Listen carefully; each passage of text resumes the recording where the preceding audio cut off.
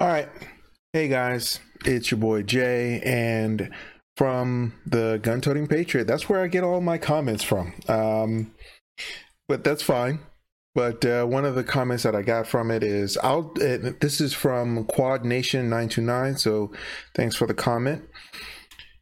Quad Nation 929 says, I'll change it up for a minute. Instead of me telling you what I think is right or wrong in this video, or whether I'm Republican or Democrat, would you please make a video or comment down below as to which party you support, as you have mentioned you're not a Democrat, but rather choose to support a party based on current policies.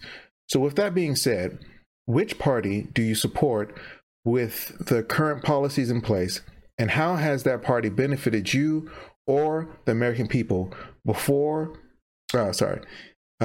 the American people more, and describe such policies that have been of such benefit?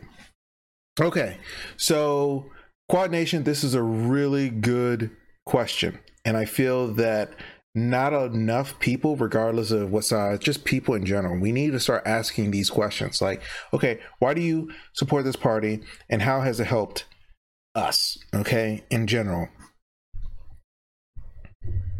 So, well, yes, I do not consider myself a Democrat. Now, let me explain, because I knew it was going to happen sooner or later, so I figured that I'll just do this now. I'm not going to explain my strategy, but I'm going to explain where I am. Yes. So, okay.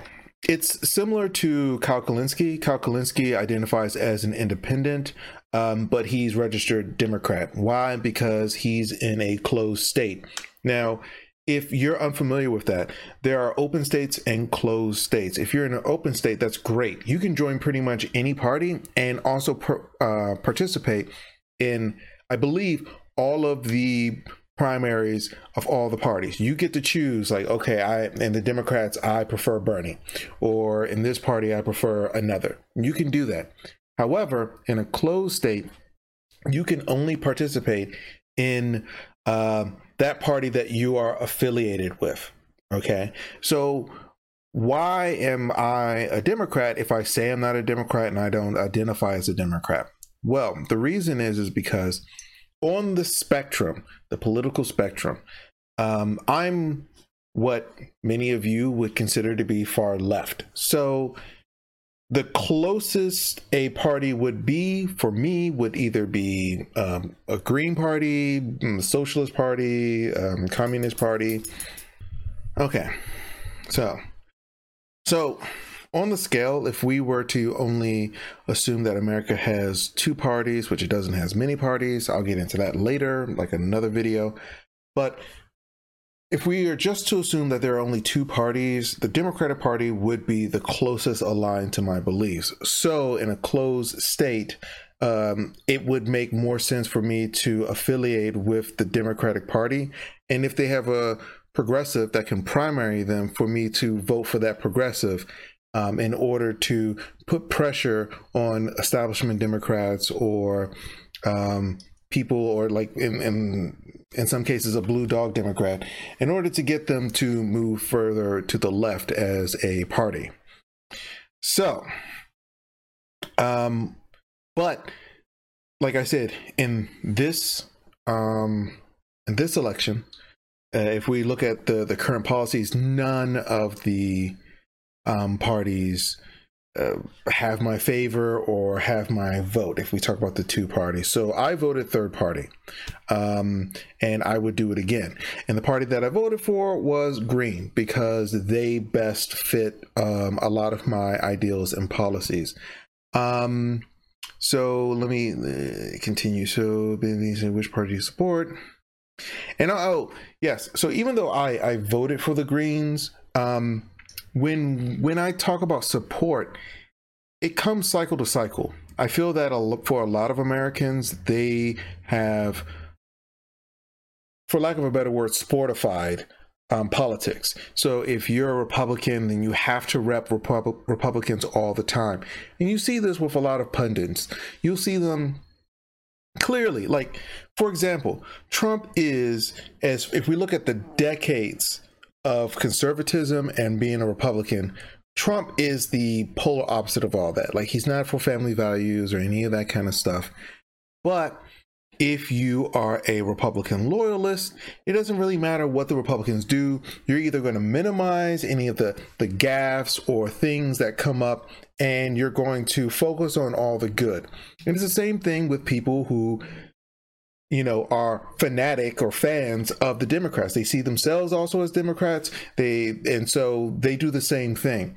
And I feel like, you know, being a citizen, being a constituent, being a voter, that's not good, because I feel that as a voter, seeing it, I mean, like, okay, I'll give you a good example, like, you know, with gun-toting patriot. So, like, you know, or I did another gun video where the guy was considering people who, you know, buy firearms to be patriots, and that it's a kind of identity politics. I feel like it's just another way of dividing up the populace, because there is a difference between the politicians and the people, the voters, the constituents, and the politicians. And any party that best aligns with my ideals, I don't think it's a good idea to be like loyal to them. As long as they are pushing your policies, you should support them. Okay, but I've gone across like the spectrum. There was at one point I would say a moderate Republican. So like whenever a Democrat was in office, I became more, generally speaking, I became more conservative. And when a conservative was in office, I've become more, I guess, liberal. Because I've always, you know, I was a normie, you know. But that changed under Obama. When Obama was in office, that more or less sort of soft radicalized me and moved me to, because during that time, I actually changed my affiliation from Democrat to Green. And again, this is when I was a normie, because, you know, the Green Party best suits my my politics. But anyway, how has the party benefited you and the American people more?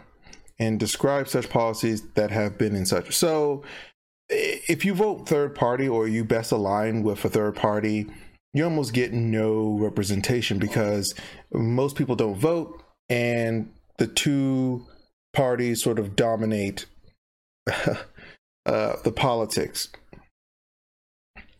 But okay, let's look at the Republican and Democrat, because most people who are going to be looking at this, they're not going to be independent third party voters.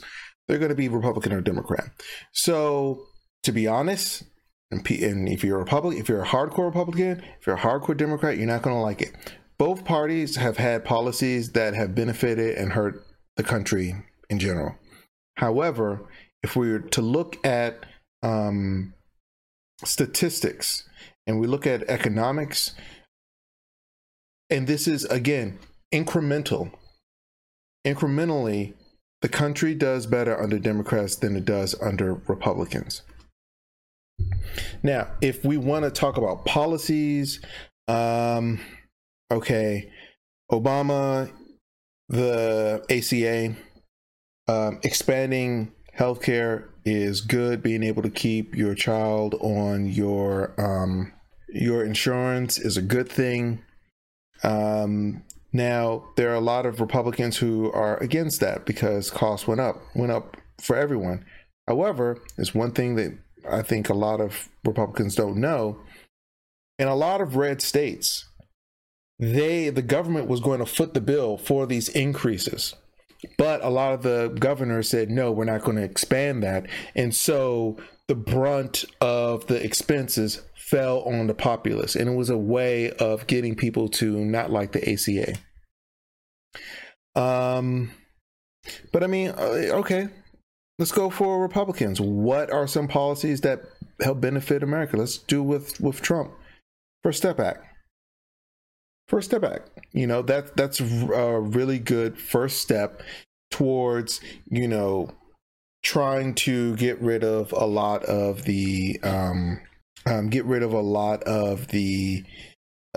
people who are put in prison over petty crime. So like I said, like, both parties have their pros and cons. They both pass laws that are maybe not necessarily good. Democrats, okay, let's talk about something bad the Democrats passed. The 1994 crime bill. Boom. Okay. The repeal of Glass-Steagall. Okay. What did Republicans do that was bad? They made it easier for people to buy homes, because that's what led to the 2008 global financial crisis. Okay, so that's what I'm saying. Like, when you look at history, and you're objective, completely objective, and you look at both parties, both parties are two wings of the same bird. And the only way that they identify each other from being different is identity politics. One side is white identity politics, which is the default. So it's not seen as identity politics. It's just seen as American culture, the way things are. And then the other are Muslims, black people, Hispanics, and all of that, gay people, LGBTQ, and all that other kind of stuff. So, and that's what they do. They lean on identity politics, and both sides do it. You know, when the Republicans, you know, it's white identity politics, but when they have an example of a black, when they have an example of a black person, when they have an example of a young person, because young people tend to be more liberal. So when they have an example, they just pump all that out. They advertise it everywhere. Like, oh, look how, you know, we have young people, we have black people in our party. Look at the, I mean, the ROC, the Republican, is it the ROC? The RNC, Republican National Convention. They showed how diverse the GOP is. So the GOP has been learning from the Democrats to, you know, showcase the people who aren't necessarily white, who do fit in their conservative values sort of mindset. And then on the other hand, you know, I mean, that's what I'm saying. It's a duopoly, and they're both bought up by special interests, i.e. billionaires. You know, like, on the right, everyone talks about George Soros, but in a last video, the debunk video that I did of Gun Toting Patriot, because a lot of people were triggered and they said I didn't accept the facts.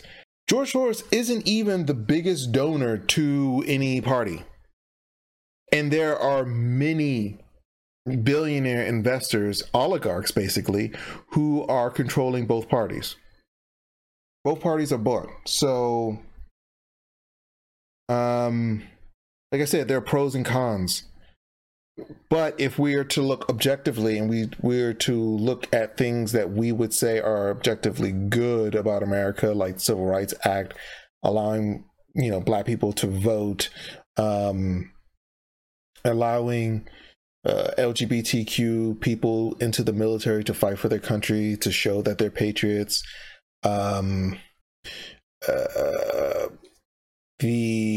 That moment after 9/11, I'm not going to talk about how 9/11 started, but that moment of George Bush bringing together, George Bush Jr., of course, bringing the country together to fight terrorism. I believe that was good. I don't want to go into the details of how that ended, but I think that in moments of tragedy, bringing the country together is a good thing. Let's see what else. I believe George Bush also expanded healthcare by doing a reform. Let me see, and that was actually good. No, the wrong Bush. Wrong Bush. Where's the healthcare? Yeah, it's the healthcare. Here we go. He as an attempt to help with education, he did the No Child Left Behind Act. He signed into law the Medicare Drug Benefit Program.